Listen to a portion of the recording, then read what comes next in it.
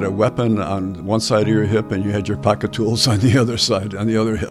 There were snipers in the trees outside of your compound. They would be ever so willing to take a pot shot. If one of the other electricians was up on a pole tying wires together, he'd be an easy shot.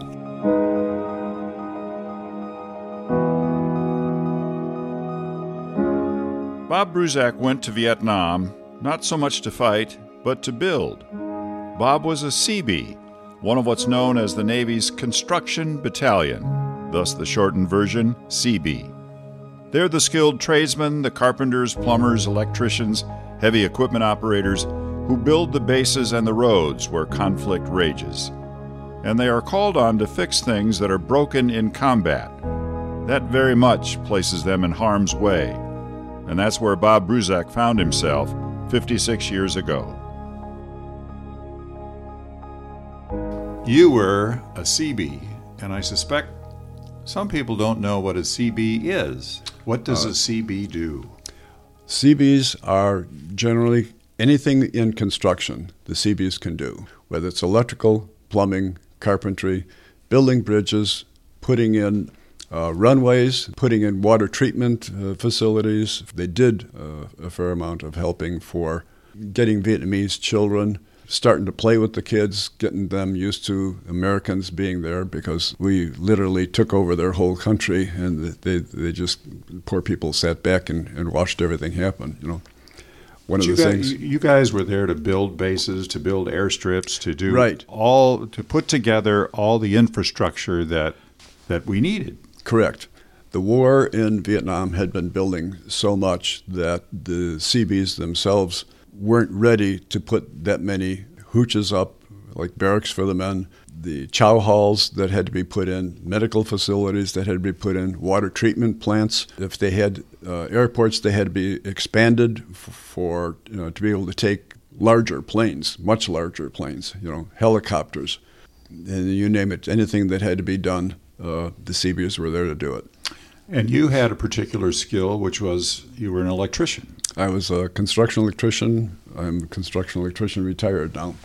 At the time, I had gone through 4 years of apprenticeship in Chicago, 134 in Chicago.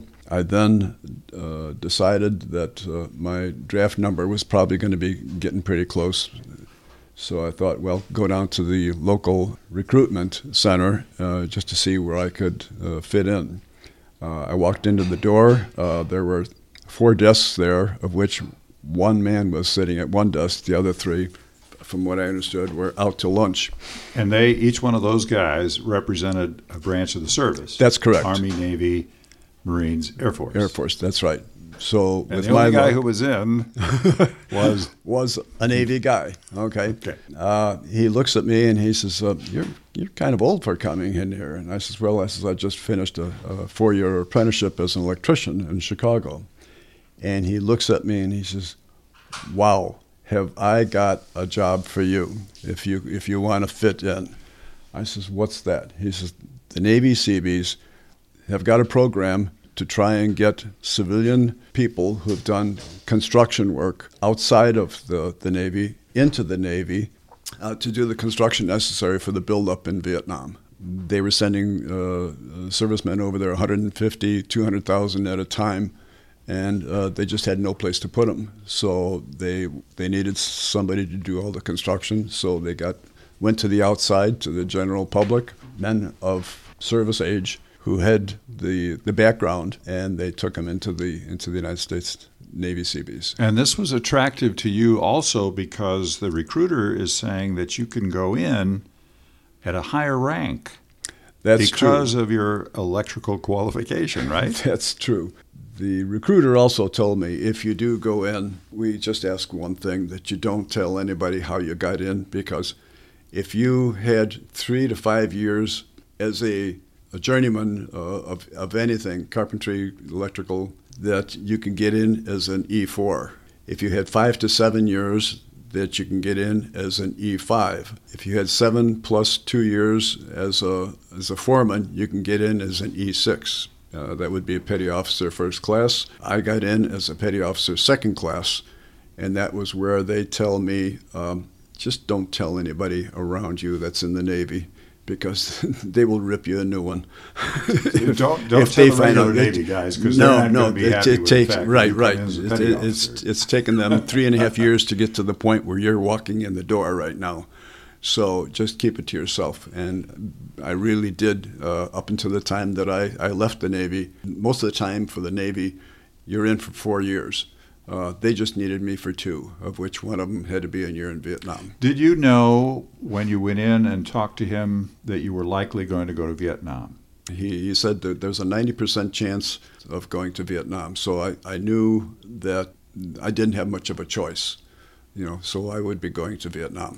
What were your thoughts? You're going to Vietnam. You're going as a Seabee. You know your task is going to be, but you're going to Vietnam.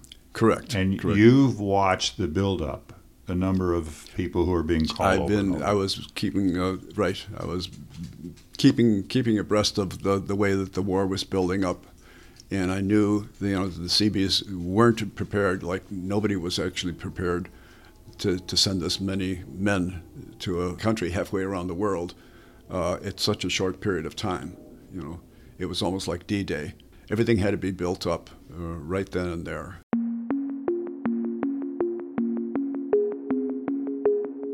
So, being an electrician, I landed the job with the Navy Seabees at Phu, and we ran 4 750 kW generators, which were housed in trailers without wheels on skids. These are giant electrical generators that are going to power the whole place at Phu? Right, the whole place in Phu. Okay. They had many smaller generators sporadic throughout the whole area. They weren't that dependable anymore. They were small units. They decided to put in a big supply powerhouse. So basically, that's what we were there for. We don't think often of the necessity to have all this infrastructure. I mean, when you're mounting a prolonged campaign, which is what Vietnam was, that's correct. You've got to have facilities. You've got to have electricity. Sure. And this is not cheap either. Each one of these electrical generators, they were multi-million-dollar each one. So, and they were brand spanking new when we got them. Phu just kept on expanding. It was a huge place. Oh yeah, it was. And it came under attack. Yeah. On a number of occasions. Yeah. It was infrequently before Tet and during Tet from January 30th to I think around April 1st is when Tet was finally over, and we had pretty much constant incoming, both in mortars and rockets. The mortars were for starters, and then they were getting Russian rockets. And those things were like whistling, screaming women when they come in. So you could hear them coming. So all you had a chance to do would be duck if you were close to a bunker. You got into the bunker right away. Yeah. What was a day like? Depending on the weather. I mean, there could be beautiful days. I mean, it was almost constantly always like 105, 110 degrees normal. But a day when you're under attack, you were telling me earlier that you could almost set your watch by some of the attacks. Yeah, for some reason they were timing. We were number 3 on Charlie's hit list. The first was the Phu airport, and then you'd be quiet for a few minutes, and then they'd be going, and then they'd start to be hitting the water treatment plants or some of the ammunition dumps that were sporadically, placed around. And then we were Charlie's number 3 on his hit list. So about 10 minutes to this one, 10 minutes to that one. Then you figure, okay, it's time to get into the bunkers because we know it's our turn next.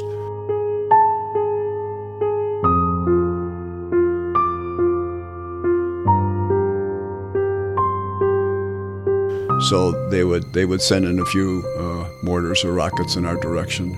Was this nighttime or daytime? It was both. It would have been both.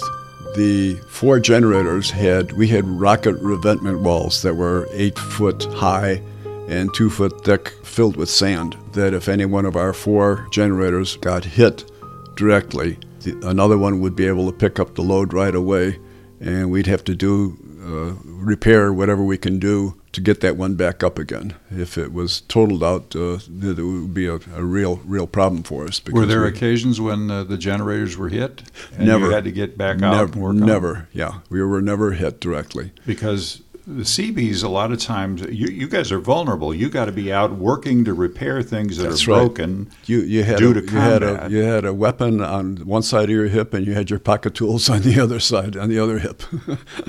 You had your flak jacket that you had to have on. You had your helmet on as much as you can, because there were snipers in the trees outside of your compound that they would be ever so willing to take a pot shot if one of the other electricians was up on a pole tying wires together. He'd be an easy shot. You tried to spend as little time up at the top of the pole as possible and hurry up and get down. The frequency of these attacks, they're very regular in nature.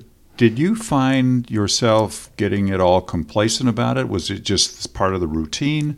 Or when the whistling women, when you heard that sound, did you hightail it to the bunker right away? Or did this kind of become, well, here we go again, same old thing? Yeah. Not to say that you get immune to it, but I mean, after a while you figure, geez, how long is our luck going to last? They would hit the runways at the airport, and we'd have to send a couple of guys out there with a small truck, because most of the runway lights were just strung right on top of the ground under the matting. If you were repairing the lighting for the runways and more came in, their only chance would be just to crawl under your truck and hope for the best. They're definitely you're out. exposed. You're way out they're in the way open. exposed. Way out in the open. Yeah. Right. So I mean, there were times where it was dangerous. Just being in the country was dangerous. You didn't know where you were going to get hit. I think the worst of it was the 3 months that we had the Tet offensive. It was such a complete surprise for all of the American military. They had no idea that the VC had this capability, that they could have hit us from every major city, town, village, whatever, and do it all at one time. When did you realize in Fubai that this was a concentrated offensive and it was going to go on for a while and it was effective for? Oh yeah, almost 3 months. Yeah, almost like with the first week, I think we realized that we were getting hit a lot more frequently.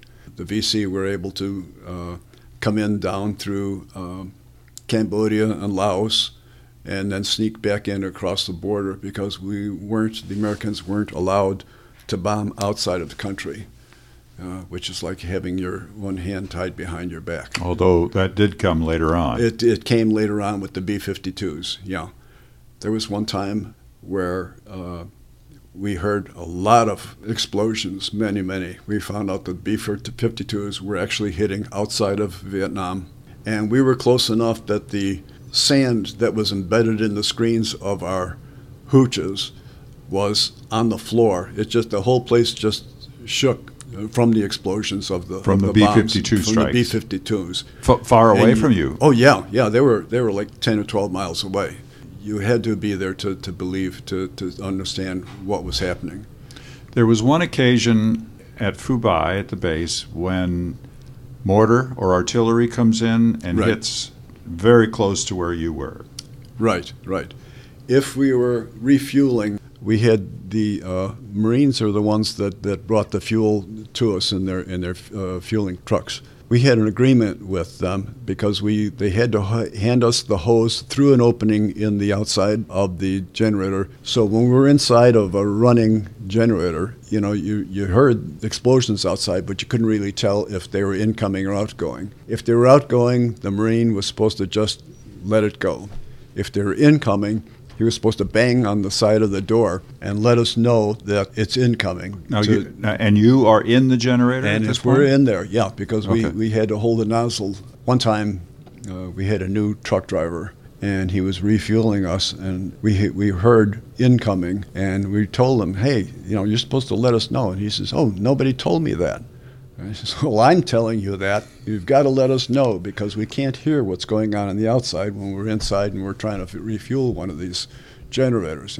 Oh, man, I'm sorry. it won't happen again. I says, it better not. I'm sure.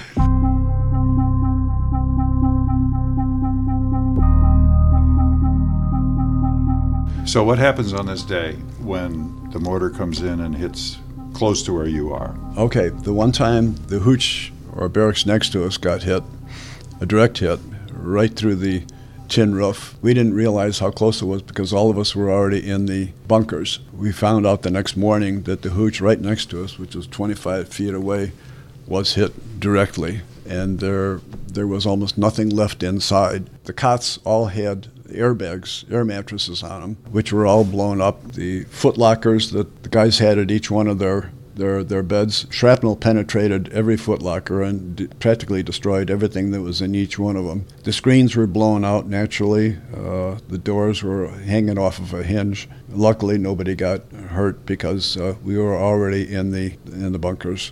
Well, if anybody had been in there, they wouldn't be alive. Correct. You were showing me there were a couple of pieces of shrapnel. So what we're looking at now is that these are pieces of shrapnel taken from that hooch. Correct. And this is really sharp, jagged metal.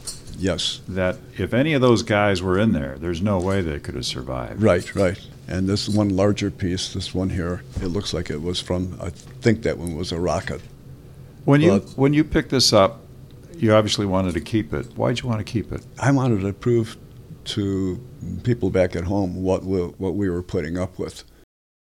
The guys who called this place home, when they walked back to it and saw what was left and realized what would have happened had they been there, what did they say? Oh, they were really shooken up. You know, they were told that they're not going to be able to sleep in there. You go inside one at a time, see if you can pick out anything that belonged to you that's salvageable. So that whole barracks, they never did rebuild it, though. They just tore it all down and leveled it off. Were you afraid? At that time, yeah. You never really have an idea of how bad it could be until you're actually in that situation. Did a lot of talking to God, that's for sure.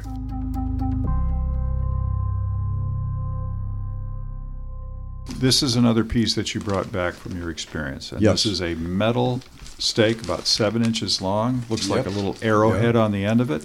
Correct. And it's called a punji stick. Mm-hmm.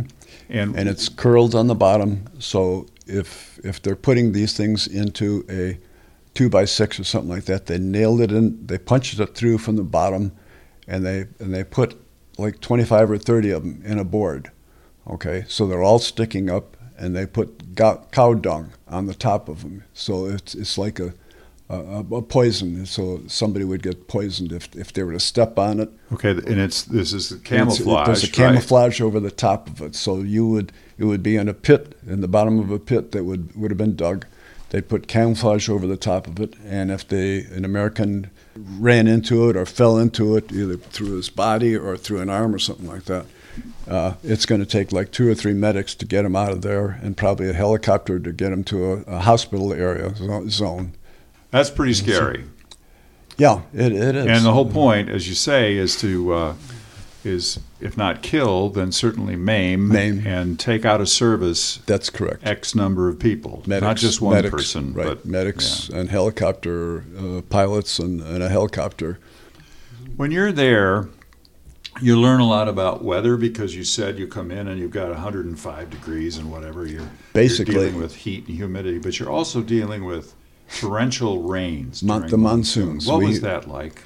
Well, with the monsoon season, you had a monsoon season of 3 months. The dirt and the dust and the sand in that country is real soft, like a woman's makeup, real light. But that same dust and sand would turn to a quagmire during the monsoon season, where deuce and a half trucks would get stuck in it.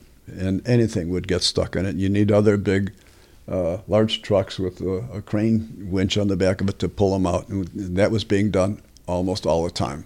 Was that a Seabee responsibility, or did that go to other units? What the Seabees did is they'd have a front end loader that they would drag across the paths of the ruts to straighten them back out again.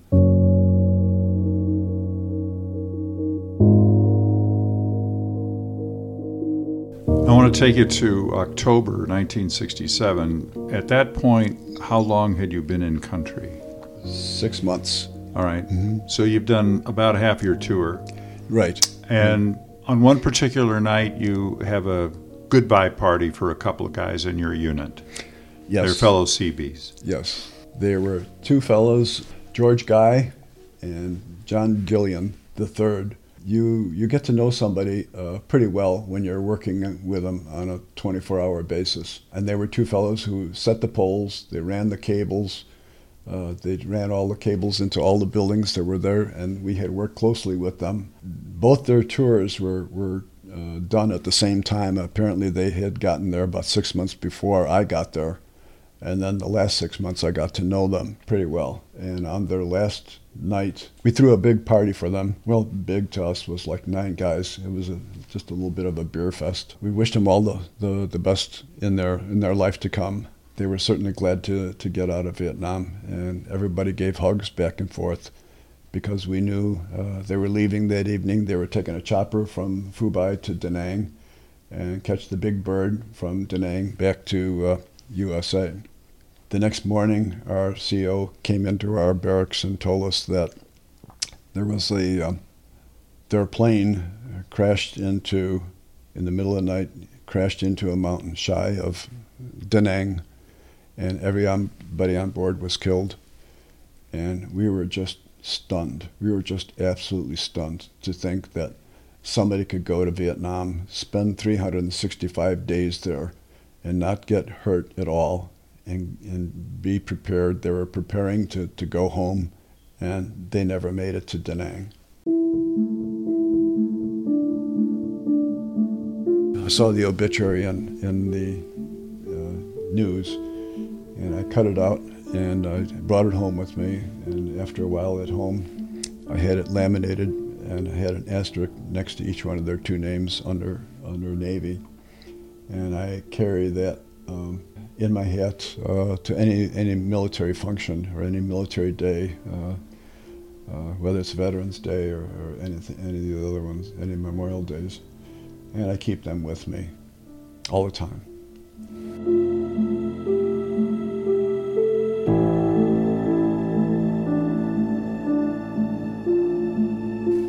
That's your way of honoring them. Yes, it is. Yes, they went with me to the wall when I went on the honor flight for Chicago. I was in the first flight that carried Vietnam veterans. I did an etching of both their names. I was with you when you found the names on the wall. Oh, here, George A. Guy. It's right here. John Gillian was here. Okay. And the reason they're so close is they both got killed at the same time. You touched the name. You said you did an etching. Oh, yeah. And tell me what that moment meant to you. Was it a connection with those two fellas? Oh, yeah. There was, there was a lot of good memories that we had. I mean, it was all packed into just the 6 months that I knew them. But like I said before, you get to really know somebody. You know, after the first week or two, you're talking about families that are left behind at home. What we did is to show somebody how short we were getting in country, we took a chain, maybe about 6 inches long, and tied it through the lapel of our outfit that we would have on. Every day that would go by, we would take a pair of cutters and cut off one chain link. So if you were walking around and you had a chain link with 5 or 6 days on it, people would be saying, "Holy smoke, he's only got 5 or 6 days left." Their chains got down to that one day left, and they didn't leave in one piece. It's sad.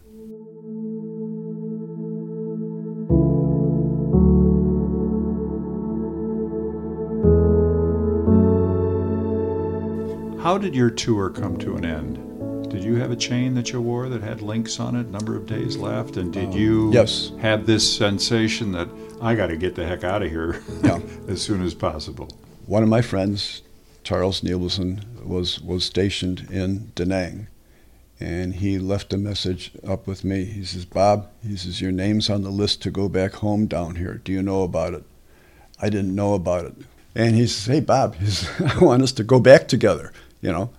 So, we did, and I tried calling Charlie for the longest time after we got back, and apparently he had moved. I would send Christmas cards, like for 2 or 3 Christmases. We would get them back and say undeliverable, so apparently he had moved. So my wife says, Bob, let's try this. She got on the internet, and she found out a name of a Charles Niebelson, and she got the phone number. So I thought, oh, great. Charlie, after all this time. So I called, and a woman answers, hello. I says, this is Bob Bruzek. I knew Charlie in Vietnam, and it took me all this time just to try and get a hold of him, and it was quiet for a fraction of a second. And she says, Bob, she says, it's nice to hear from you, but I've got some bad news. Chuck just passed away 4 months ago. And I says, oh, I'm so sorry. So somebody had helped get me out of Vietnam, and we both lived separate lives, not knowing where each other was. What did he pass from? Heart attack in his backyard. Huh. It just fell right on the ground, and that was it. I was so sad that I couldn't get in touch with him sooner, because would have been a good long-distance friend. Oh, yeah. Well, you get word that you're going home, and then the day arrives, and you're on your way out of country, going back to the United States of America. Yep. The flight itself was just unbelievable. When you leave Da Nang, you've got about 150, 200 service guys going home for the first time in a year. It's kind of quiet because we're all sitting there with our thoughts, and the plane takes off. And after it gets off the ground, it feels like we only went up about 500, 600 feet. And we take this huge turn to the left. And we're going, it almost seemed like it was straight up. And we couldn't figure out what in the world was happening. And then the flight attendant gets on the PA and says, sorry guys, we forgot to tell you that when we leave Da Nang, we have to get up and out over the ocean as fast as we can, because we don't want to take the chance of being hit by snipers. So, with that thought in mind, I'm thinking, well, geez, thanks, but you could have told us. With planes crashing and everything, you sit there and you think, my God, don't tell me we're going to wind up in the drink or something. When you arrived in the United States, what kind of a reception did you get? I think just like a lot of other guys, we weren't that well liked. Everybody that was in the service, I mean, when you get home, you just hope that your hair grows back fast enough so you don't look like you're in the service. You have a fantastic tan from the waist up, and you got this short haircut, and they think, boy, he must have just come back from overseas. Did you have any encounters like that? No. Luckily, no. Because by the time I got back to work, I contacted the electrical contractor that I had worked with previous to that, and I asked him when I was leaving if he thought that I could have a job back. And he says, well, Bob, he says, that sounds great. He says, I'll look forward to it in a couple of years when you get back. So after I came back, I called him up, and this is Bob Bruzek. He says, oh, Bob, he says, God, I'm so glad. I've been worried about you, thinking, if you're going to make it back. He says, I'd love to put you right back to work. I says, well, I don't have a car. I don't have a vehicle yet. I just got back, and I've got to look for one. He says, do yourself a favor. He says, go out this coming weekend, see if you can find yourself a car, and be at Hall Printing and Rotoprint next Monday morning, because we've got 2 huge 4-color printing presses that we're putting in. Find yourself a car. So I went out and went down 22nd Street, which is Cermak Road, from Berwyn into Cicero, looking at the car dealerships, and I see Bartell Pontiac. I see this car, second row back, out in the brand new, sitting out there. I'm just starting to walk around the car, and I'm really liking it. Black interior, and it's got red line tires on it. I knew nothing about GTOs at the time. And there I am, standing behind the car with dual exhaust, one on each side, and I'm thinking, oh boy, I want it. We go back inside. He says, what have you got for a trade-in? I says, I don't have a trade-in.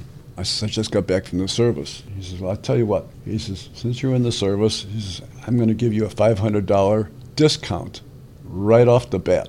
Now, $500 at that time was a good chunk of change. Good chunk of change. I had saved $2,000 while I was in Vietnam. I sent the money home. My mother put it in an account for me.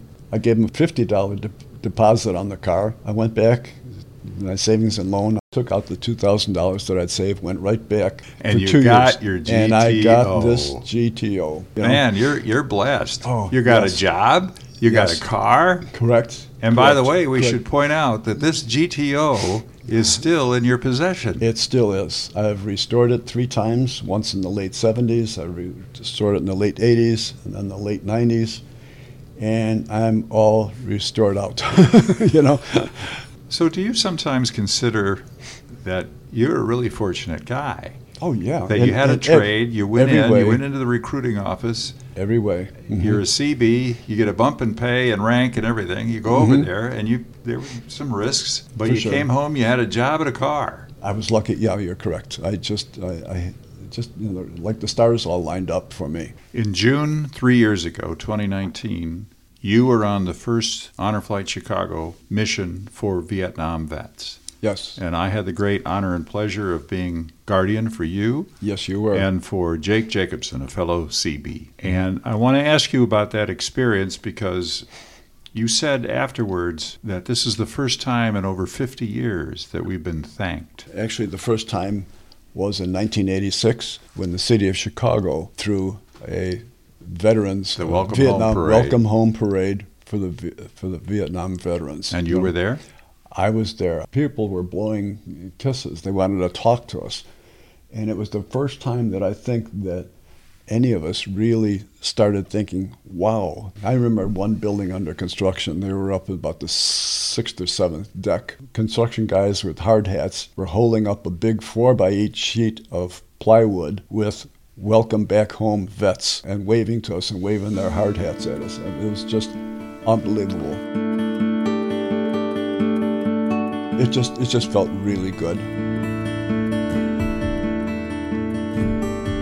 So now we move forward from that point in time, which was a cleansing experience, I suspect, to the flight when you're with Jake and everybody else on this first flight for Vietnam vets. Yeah. What were you thinking when that flight came to be? Were you kind of wondering, how am I going to react when I see the wall and find those 2 names that you were going to look for? I heard about the honor flight somewhat a while back. Not that I didn't pay much attention to, but it didn't come on my mind as to what it's going to be like. We got on the plane, and when we got on the plane, it was kind of quiet because when you take 100 men from 4 different services, it was kind of quiet. Guys were talking, but we would only talk with the people around us. On the way back, it was a beautiful day, and on the way back, it was like a bunch of little old ladies cackling. We were talking like crazy. This was great, that was great, this surprise was just so much, this was so fantastic. Our Vietnam Memorial, which was just in its quietness, it was so strong, and it spoke just unbelievable. This was your first time there. We were there before, years ago, but it was on a rainy day, and we didn't really see much. And you it were wasn't not with comfortable. other veterans. Yeah, not this time. It's with veterans, and we were all, it was appreciated. And you had your ball cap with the laminated article about Guy and Gilliland inside the cap. Right inside my cap. I sure did. To try and to describe it, I don't think I've ever found, in the meantime, I have volunteered for honor flight, and I have never found a guy who's been on the flight that has anything bad to say about it. It was fantastic. Most of the guys will say that it was something that they've never expected this late in life. It's been a life changer. Welcome home, Bob. Bob, we wouldn't be here if it wasn't for you. Thank you. I'm speechless. Welcome back. Welcome home, sir. Thank you very much for your service. When you're walking through the terminal there, and people are cheering and everything, and there's your wife, there's Sharon. Yeah. And I know that was a special moment for you. Definitely. We weren't even out of the overhead tunnel, and we heard music, like bagpipes, and we thought, what's that's going on, and everything. I'm shaking the hands of all the people as I'm going down, and there were little kids waving flags, and they're holding their hands out, and I'm thinking, wow, this is something. What did your wife say to you when you grabbed her and gave her a kiss. Oh, geez, she says, Bob, this is how was it? And I says, it was undescribable. And when I got home, my wife had about 10 or 15 American flags stuck in the ground on our grass from one end of the property line to the other end. And I thought, holy smoke, this is so great.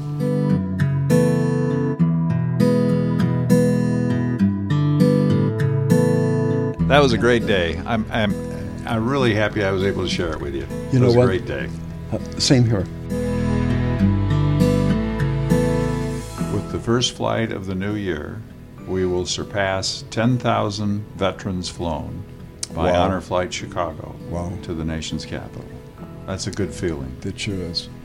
Looking forward to the next group. I'll see you out there. Okay. Thanks, Bob.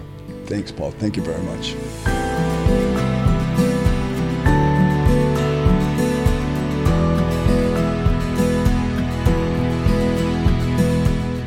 We hope you found today's Honor, Thank, Inspire episode to be moving and meaningful. If you did, please consider sharing this podcast and make sure you subscribe wherever you get your podcasts.